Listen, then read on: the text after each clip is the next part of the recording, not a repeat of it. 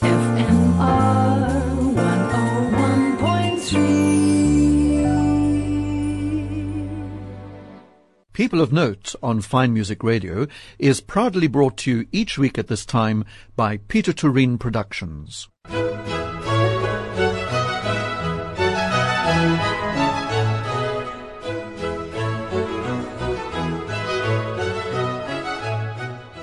This is Rodney Trojan welcoming you to this week's edition of People of Note here on Fine Music Radio.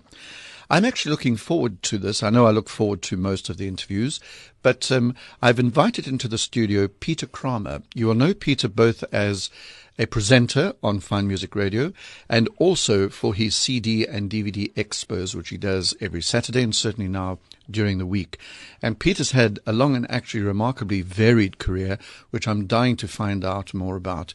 So, Peter, welcome. It's good to have you on that side of the microphone. Oh, thank you very much, Rod. How does it feel being on that side of the microphone? It feels a little bit intimidating. Normally when it's on the desk side, one feels a little bit in control. Now I'm totally at the mercy of the studio. I know, Peter, I always say when I get interviewed, and I've been interviewed a few times, I feel vulnerable and sort of out of control. Yeah, well, I suppose one does in a way, but I think being on stage for so many years, I've learned to control these things a little bit. You channel your nervous energy. Yes, but there's so much to learn about you, Peter, including Hans Kramer, the House of Music, your father. But what I want to just start with is just to look at the present situation. We've had a year of COVID. CD sales are definitely down, and yet you are keeping going somehow, and you're regarded as one of the only people selling classical CDs and DVDs at the moment from your home in Goodwood. Is it tough? Yeah, look, the last year hasn't been exactly a walk in the park. I was working for a company until the end of 2019, and then I got retrenched, and I had to start something new. And I had to look for that little gap in the market. Look, we live in changing times. Everything's gone to the digital platform at the end of the day. And yet in South Africa, for various reasons, a lot of people still buy CDs. Purely from a cost point of view. And South Africans, in a way, are a little bit old-fashioned. They still like the feel of a CD, putting it into your... The sort of tactile thing. Exactly. Yeah. Putting it into the machine, and it's a very different mentality to Europe and the United States. So I had to look for a little bit of a niche, and it happened just sort of by accident, where people started offering me their collections. People who either had passed away, and the estates then offered me their collections, or people who have retired to retirement estates, and they can't take all their collections with them at the end of the day. So, and that is how this thing actually came into being. And through that, over the last year, I've been able to sort of keep the status quo going. It's quite a laborious thing, because we get these huge collections of things, and then my partner Fiona and myself have to go through each and every CD to clean it up, to make sure it's right and ready, because even at 50 Rand a CD, which is what I sell a CD for these days, people still want a good CD. They don't want rubbish. They don't want something that's scratched or marked or whatever. So it's a huge thing. And I have built up the stock now to well over 3,500 CDs and DVDs. That's quite huge, Peter. It's huge. It's absolutely massive. And in fact, I've got an issue at home, because God bless Fiona, but no woman likes her house getting intruded upon, especially when things now sort of CD boxes graduate into the dining room, because I'm running out of space at the end of the day. And I get a lot of people that come in during the week or on Saturdays, and are absolutely amazed by what I had. I mean, even for myself, who's been so long in this business, well over 40, 50 years, see stuff that has been deleted, that you can't get anymore, that suddenly some guys had in their collection at the end of the day, and it certainly adds to the variety of stuff. And as you well know, you can't keep absolutely everything. I mean, there's millions of titles. Indeed. But especially with the CD catalogs these days. But I keep certainly a huge variety to please all tastes. Yeah, but now, Peter, just let me ask you this. What about vinyl? Do you do vinyl at all? Look, I've got vinyl, but it's been partially a success, not as much as I would have liked at the end of the day. I've got a lot of classical vinyl, but it hasn't been the great success at the end of the day. The vinyl market, funnily enough, is not so huge on classics as it is, I think, on jazz, pop stuff. I think this is where the market has graduated to for vinyl specifically. You know. But also there's this thing, Peter, where vinyl made a kind of comeback, or was making a comeback. Well, it definitely has. But then it's ultra expensive, and you need Hugely very expensive. expensive equipment. Correct, that It's is not correct. just buying an LP from the shop No, and they've got fling this, it on your turntable. 180-gram vinyl or whatever it is, you know, this very thick vinyl. But as I said to you, yes, it has made a comeback, but I think it's more orientated to maybe a very small section of the community, especially in the jazz pop market, or old pop vinyl that has come back, but not so much in the classical genre. Do you ever get people wanting to get rid of their shellac collection, you know, the 78s? Yes, Because we yes. get calls Oh. here regularly. Yes, I and know. there's nothing you can do with those, No, sadly. they because a lot of that stuff has been reissued On CD and digitalized. Exactly. So the market for that is absolutely non-existent. You know, Peter, I get calls from people saying my father or grandfather died, and he's got all these records by Caruso, and I say, but these are all now available on CD, so you don't need the LP anymore. No, you don't need the LP anymore. You know, and there's so many CDs available of Caruso. I mean, they crawl out of the woodwork in various forms, you know, and a lot of them are duplicates and recompilations at the end of the day, you know. And look, we know, to give Naxos a plug for the moment, Naxos have done a wonderful job in reissuing old recordings, haven't they? Yes, no, very much so. They've got a whole historical division, whether it's Georges Thiel or Caruso or Benjamin Ugili, John McCormack, to name but a all few. those names, all yes. those things are available now Chrysler, on Fritz CD. Chrysler as well. Yeah, Fritz Chrysler, yes, you know, to go to the instrumental side of things. So, yes, there's a lot of stuff available right now. A lot. Do you do just classical, or do you also have some jazz and show I've music? got and some all jazz, that? and it's actually very interesting because since the closure of music stores a couple of weeks back, I have been inundated with people looking for jazz. And in fact, in a very short space of time, I've had a lot of people coming in and looking at the jazz that I've got. Some of it is more of the older jazz from the 30s, 40s, and some is the sort of more newer jazz, like, you know, Foreplay, Bob James, Chris Botti, all that kind of stuff. And buying the stuff, and it's actually very, very interesting, and it's a sign of my business because I have enough classics. Well, not enough, but I mean, I've got a huge selection. The jazz side is something that I want to develop and actually build up over the next year, very definitely, because there's a huge market for that. So if anyone's listening who's got a jazz collection of CDs that they're looking to get rid of, they know who to phone. Yes, absolutely. No, for sure. Peter, let's have your first piece of music, your life immersed in music, so I'm intrigued what you're going to choose. Well, interestingly enough, the music I'm going to choose had bearings on my life still when I worked in Dad's shop. I always loved classical music because I was brought up with that. Yeah. You know, I lived it. But working in Dad's shop, I learned to go through the LP records in those days, and I discovered certain little plums and things like that, you know. And who wouldn't like Mozart, of course, you know, at the end of the day. So the first piece I'm actually going to choose, not the particular recording that I heard in those days because it's not available anymore, is the Mozart Piano Concerto K175. This is the last movement. And on this particular recording, I've got one of my favorite Mozart pianists, Alfred Brendel, who I met incidentally. We'll talk about that later. It's the K175, the D major concerto. And the Academy of St. Martin in the Fields is conducted by Sir Neville Marriner.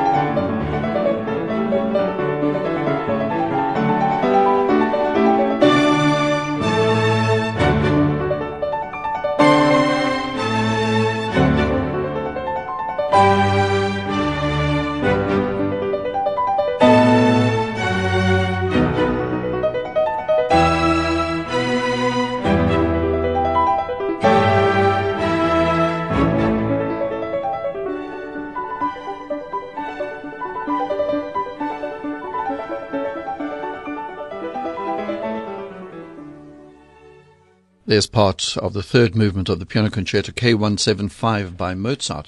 The great Mozart pianist Alfred Brendel with the Academy of St. Martin in the Fields, conducted by Sir Neville Marriner. And the first choice of my guest on this week's edition of People of Note, Peter Kramer, known to many people for the programs he used to do on Fine Music Radio, and also for his CD and DVD sales at his home every day, and certainly on a Saturday. And Peter, you teased us just before that by saying you'd met Alfred Brendel. That is correct, yes. Under what circumstances? Well, you know, my dad was very involved in bringing overseas artists to Cape Town. That was part of, because he founded the Cape Town Concert Club originally, and he worked with two people in Johannesburg who brought the artists to South Africa. One was the late Peter Fischer from Musica Viva, and the other one was the late Hans Adloff, who founded the Johannesburg Musical Society. And in those days, of course, so many artists came to this country. I mean, we were inundated with artists. And one of the artists that came was Alfred Brendel. I remember him, he used to practice the piano at our house. Gosh, lucky you. Yeah, Wow. we had an old piano there. And he practiced on that piano, and it was absolutely fantastic. And in fact, in those days when I hadn't sort of officially started singing yet as a singer, but one of my favorite arias from Mozart was Non più andrai. And I remember Alfred, I was sitting next to Alfred at the piano, and he sight read, and I sang with him. Yeah. Not many people can say that. No, well, it's just, you know, I was so blessed. I was absolutely entirely blessed with the upbringing they had, and meeting thousands upon thousands of the world's greatest musicians: Pierre Fournier, Alfred Brendel, Ruggiero Ricci, Wilhelm Kempf, you know. Because I knew Peter Fischer quite well in the last couple of years of her life, and Yes. her flat had pictures of all these artists signed by them. Yeah, well, and it's incredible who came out. like Dad as well, you know, the whole Home of Music had pictures all over. This, your dad, Hans Kramer, the House of Music.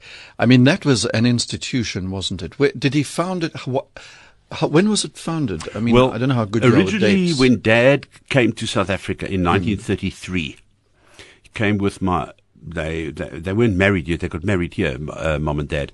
But Dad worked. I'm just going back a little bit to give you a bit of history. Oh, please do. Dad worked at the haberdashery department for Woolworths. He always loved me. He always loved music. Yeah. But having his own place was the furthest thing from his mind. And then Gallo Africa in those days wanted to open a branch here in Cape Town, and Dad applied for the job with Eric Gallo, and subsequently got the job. It was the shop in Hout Street. They sold musical instruments, they sold shellacs, they sold 78 records, and everything like that. And he worked there for many, many, many, many years until he established his own business in, I think it was 1959. The Home of Music opened its doors for the first time. Where was that? Not being a Cape Townian. Yeah, that was in 59 Long Street. Oh, okay. Upstairs above the infamous, the Red Peacock coffee shop, I think it was. Okay. You know, we always used to get the wafting of the coffee coming up, and every time there was a fresh brew on, Dad used to say, "Come, let's go downstairs and have the first cup," you know.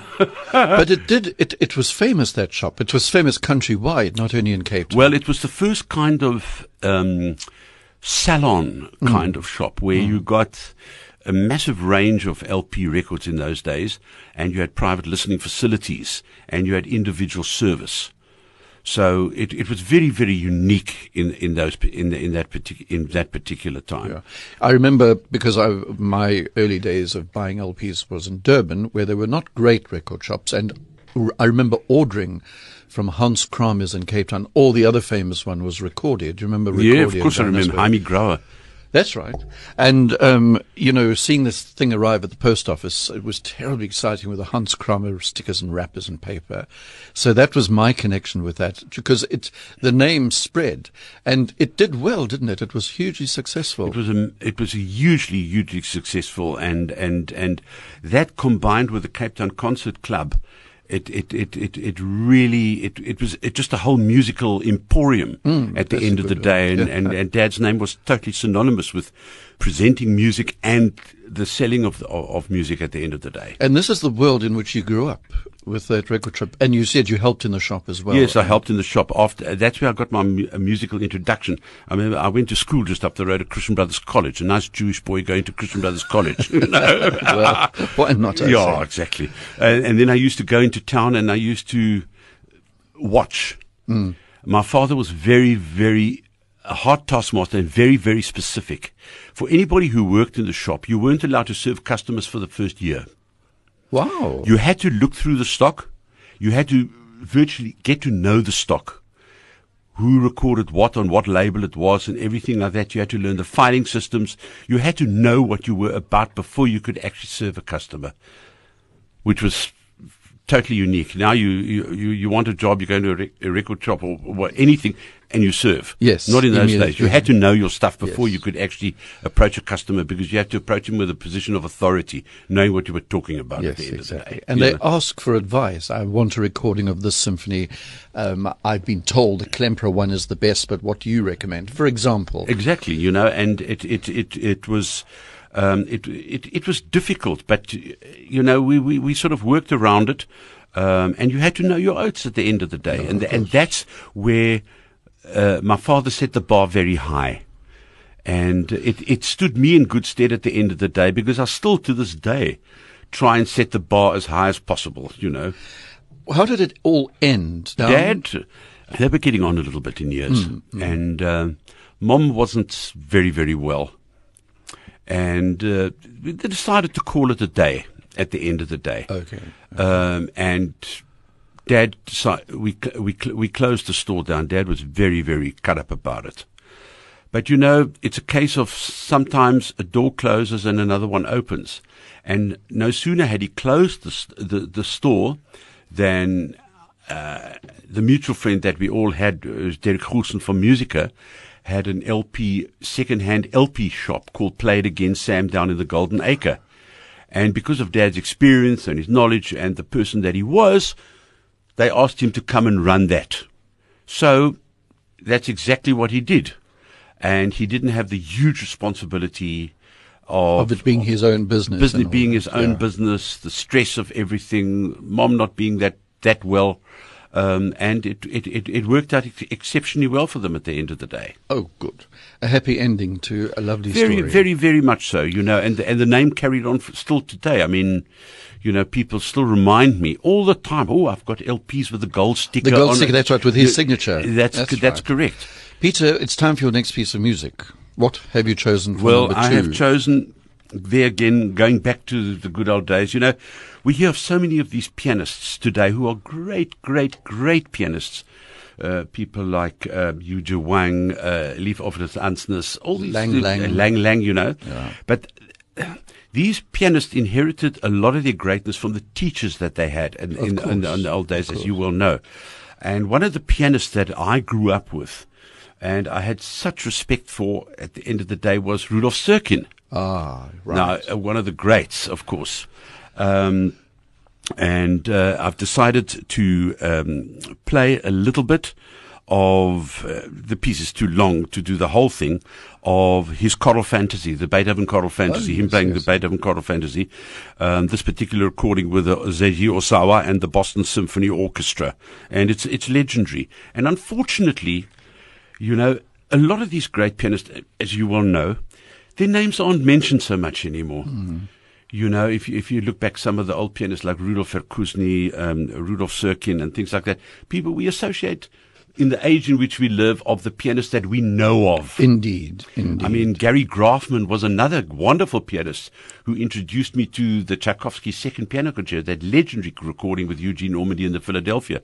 And Gary Grafman, in fact, who's still alive today, ended up being Yuja Wang's teacher. Well, there you are. You know, so Yeah. these pianists of yesteryear, well, not yesteryear, they were so great in their interpretations, and yet a lot of them, you know, get overlooked today for the greats of today. Which I suppose is natural. Yeah, no, I mean, sure. even Ashkenazi, Barenboim are regarded now almost old school-ish. Yeah, exactly. Believe it or not. Yeah, no, for sure. But so anyway, we're going to listen to a bit of the choral fantasy. And there's a reason I've also chosen this piece. I love this piece of music. And I was studying piano years ago, and I learned the entire piano piece. Oh, of that? Yes, of the choral fantasy. I learned the piano piece. There was a thing without the orchestra where you could just learn the piano part. And I studied the whole piece, and I could play the whole piece. My goodness. Yeah. Because that opening is quite a virtuoso display. Exactly. And that's what we're going to hear. I had a terrible teacher. She was absolute brutal. But like all piano teachers are, I suppose, they're very, very strict. But this is the legendary thing. So the choral fantasy was Rudolf Serkin.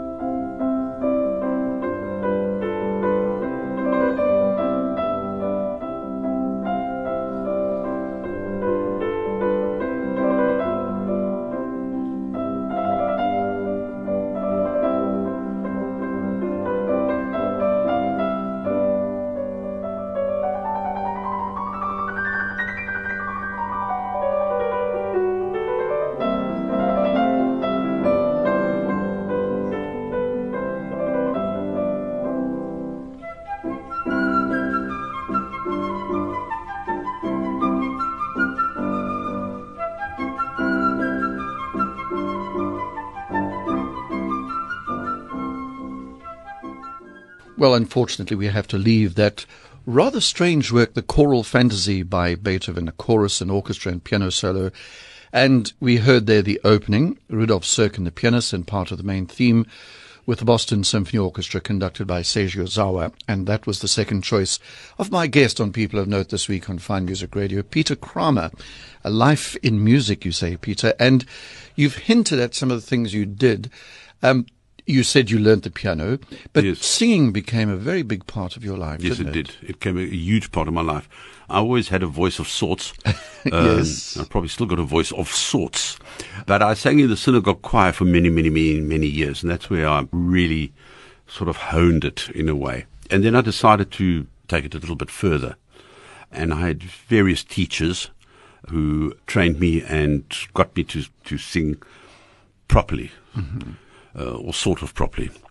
And then I joined the chorus at KPAB. The good old days, the KPAB chorus, and we had a wonderful chorus master at the time, Christine Reynolds.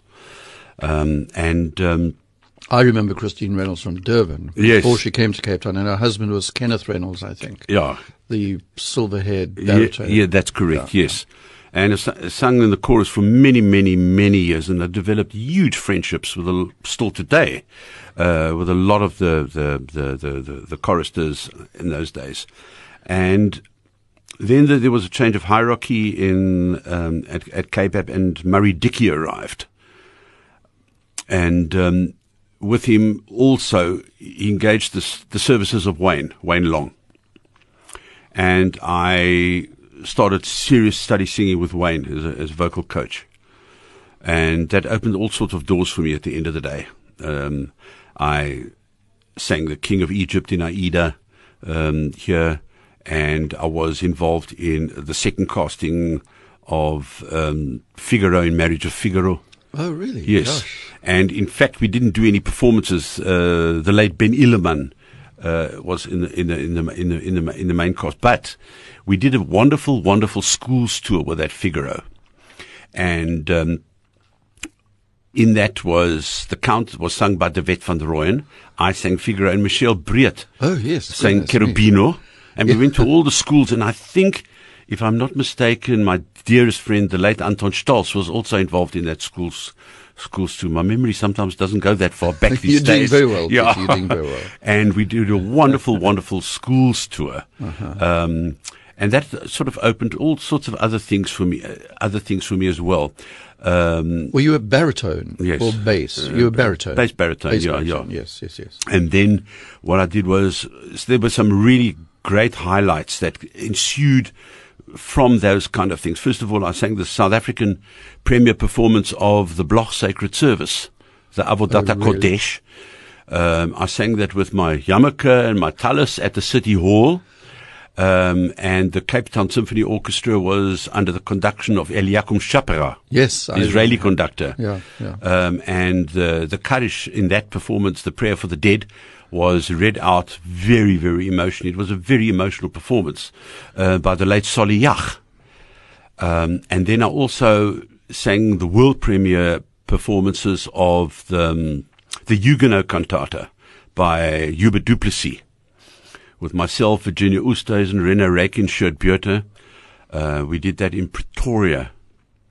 And we did it here as well. Fiendishly difficult work. Was this your mainstream job at this point? You Well, were a singer. yeah. You were a singer at KPAB. Yes. And got paid No. for it. I did that as a part-time. I was working then for the late Donald Graham Oh, yes. in Graham GSC. Sound and Yeah, Electronics, who that's did right. all these things. And we imported CDs and got labels, BIS and other things That's to right. work with.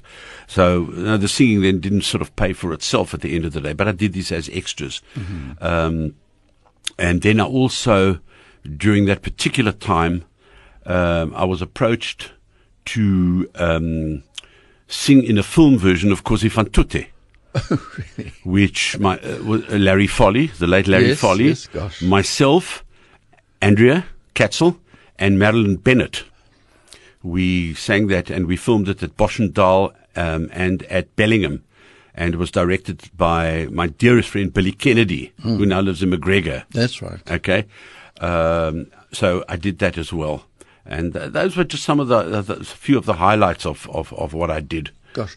But the other thing, Peter, was the Gilbert and Sullivan operas that you did. You Yeah. did many Well, for them. Well, they in fact launched me in sort of public performance kind of thing. I did Pirates of Penzance. In fact, I think I've done every single baritone role that there is to do in GNS except for the gondoliers. Oh, right. Okay. I've done them all. Pirates twice, Mikado a couple of times. I saw you, the only time I've ever seen you on stage was a few years ago when GNS did the Mikado. Yes. And you played the Mikado. I played the Mikado. And I remember thinking, gosh, he's quite impressive. You did so well. Well, the wonderful part of that is that you can only arrive, you don't have to arrive at the beginning. You can arrive at interval because you only come on in the second half. That's right. But we took that tour, we took that production of Mikado to the International Gilbert and Sullivan Festival That's in right. Harrogate. That's right. Now, look, we're going to have another piece of music, Peter. You know, we talked about singing, and singing was always a big part of my life, and I love the human voice. And being a baritone, the baritone really, I enjoy the baritone voice. And I remember years ago when I was still very tiny, I was exposed to The Marriage of Figaro. And I had an old LP recording of Fernando Corena and Giorgio Siepi singing in a Figaro recording, which was conducted by Joseph Cripps on an old Tepaz record player, which I had in those days. So I've picked a cut from The Marriage of Figaro by a wonderful baritone who a lot of people may not know today, but in those days he was absolutely great, and that's the glorious voice of Tom Krause, the Finnish baritone. Oh, yes, Tom Krause, Oh, indeed. he had Very a voice good. like a cannon. He did. Yeah, massive voice. And I've got him. This recording is very unique because the Vienna Philharmonic is conducted by Van Karajan. Now, Van Karajan was initially a Deutsche Grammophon artist, and he was never allowed to record any symphonies or any orchestral music with the Vienna Philharmonic. You could only record opera with them in terms of his contract. Yes. Because I know that because I worked for Deutsche Grammophon for a bit while I was overseas for many, many years. And so this particular recording is a wonderful recording with Tom Krause, Anna Tumovacento, Jose Van Dam, and Eliana Kotrubas.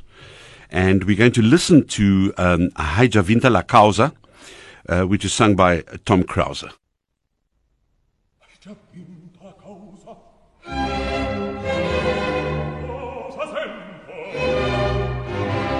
In palazzo Adea. Perché io voglio di tal modo punirmi. Io cervio la sentenza sarà.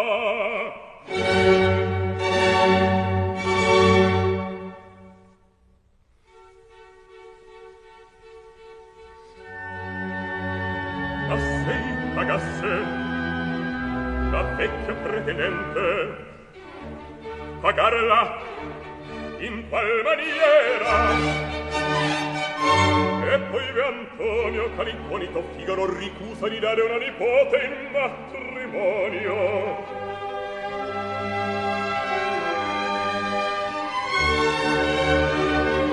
Coltivando l'orgoglio di questo mentecatto,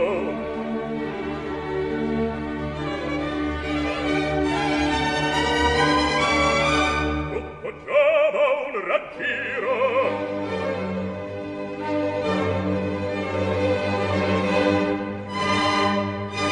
Il colpo è fatto.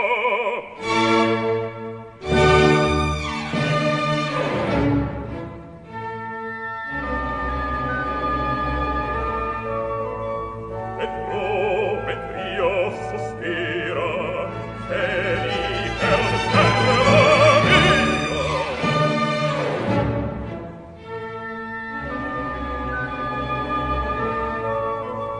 Di un ben che infante sia, ei possidere non fa, e tu per mon amore, unito al fine oggetto, che me destò l'affetto, che per me poi non ha, e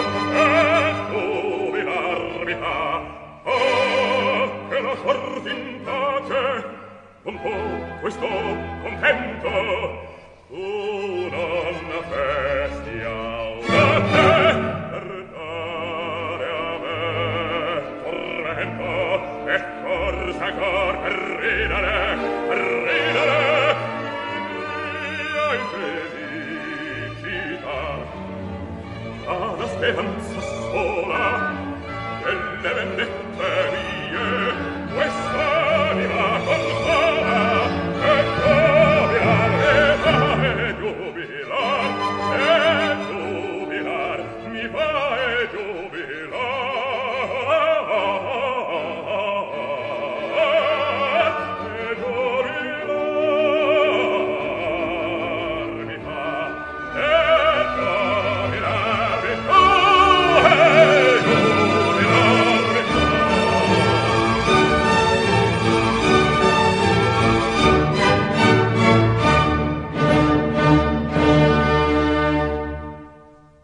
Tom Krause there. I like the way you described that voice, Peter, as like a cannon. But it had such resonance, didn't it? But interestingly enough, he had a very open sound.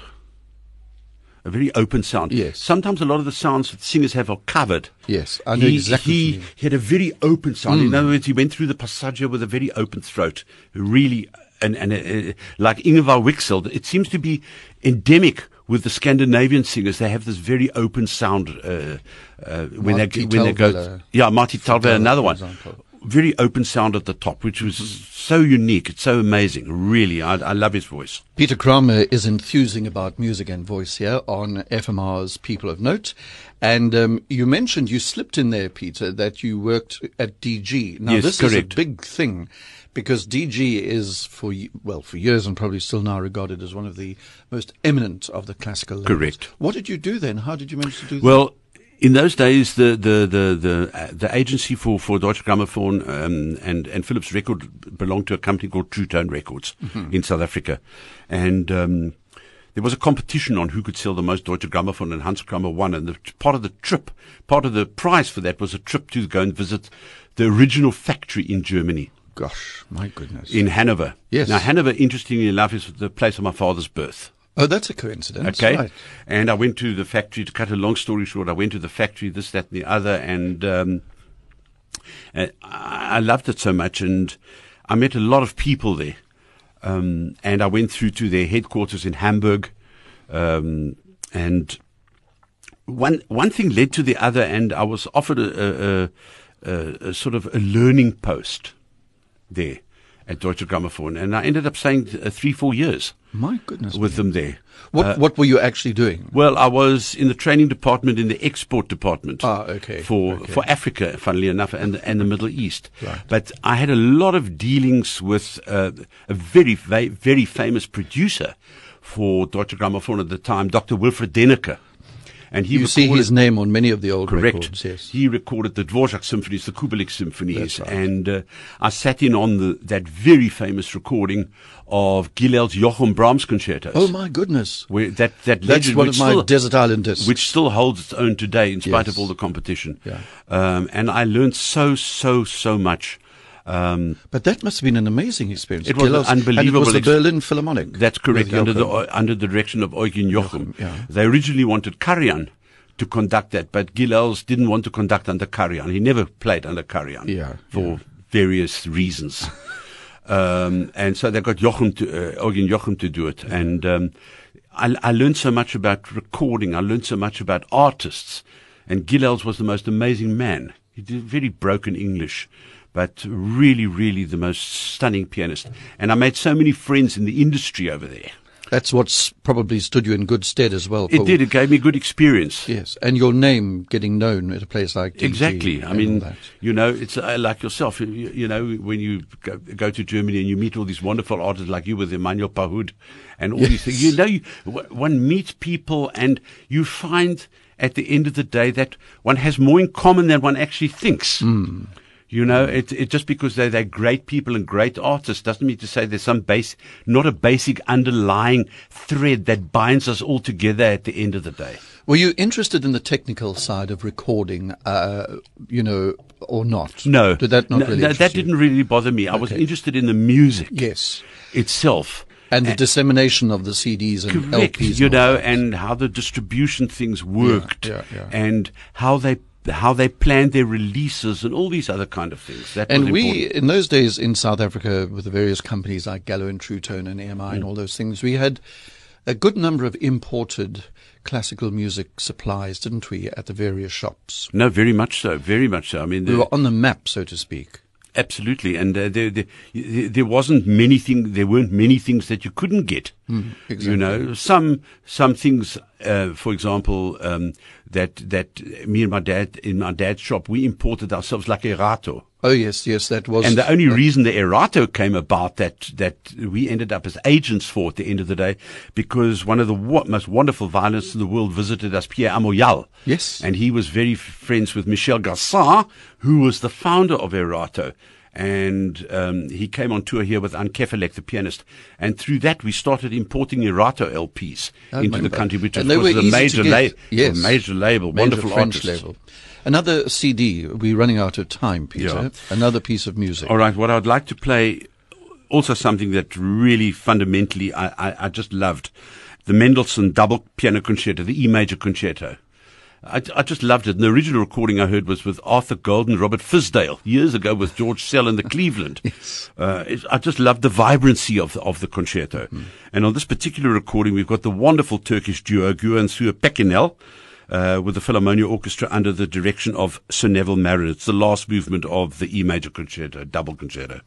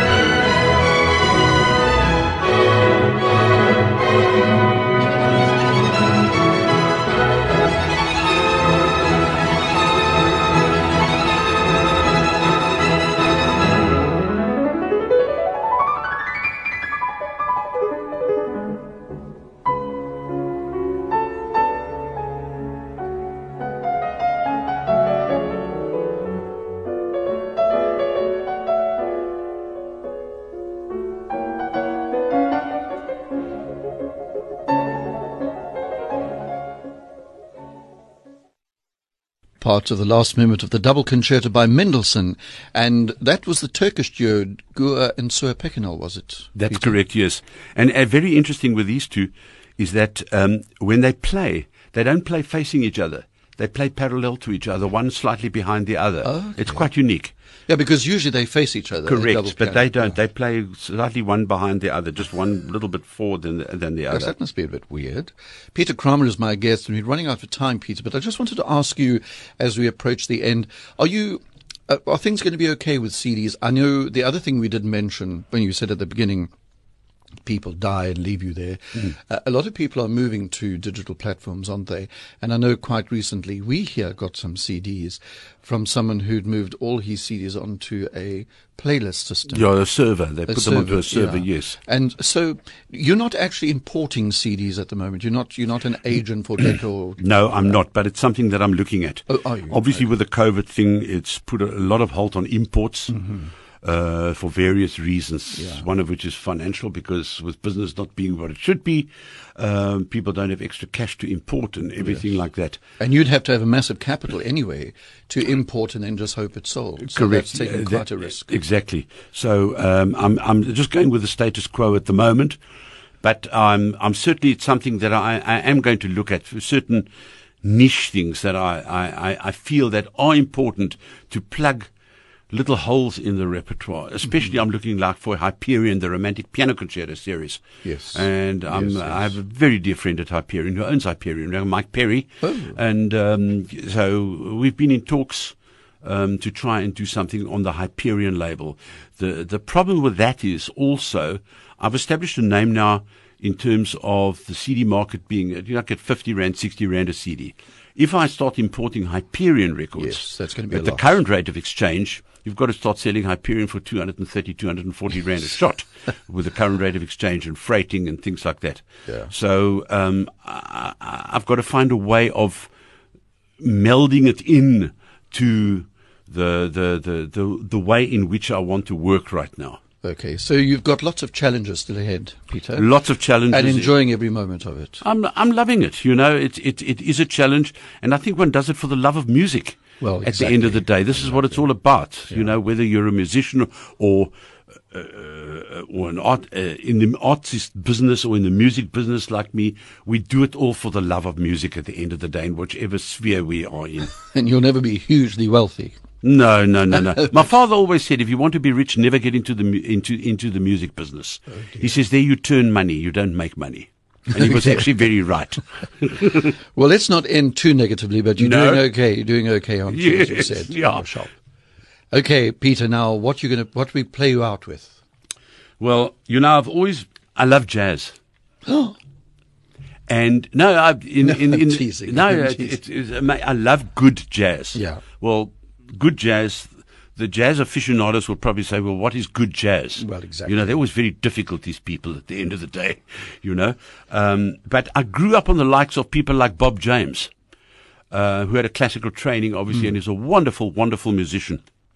And I still remember, I can't remember the name of the LP, but it was sort of a blue cover with a hot dog on it with mustard. I think it was called, I don't know what it was called. But anyway, so I've got a little cut here from, he got together with a couple of guys, and they call themselves Foreplay. And there's a cut here called Still the One, which is the cut one on this particular CD. And I love it. I unwind with this kind of music. You know, Yes. All right, I don't drink, but a good apple juice with a little bit of jazz never went badly. Peter Kramer, thank you very much for an entertaining chat. It's a pleasure, Rodney. Thank you for having me. Thank you.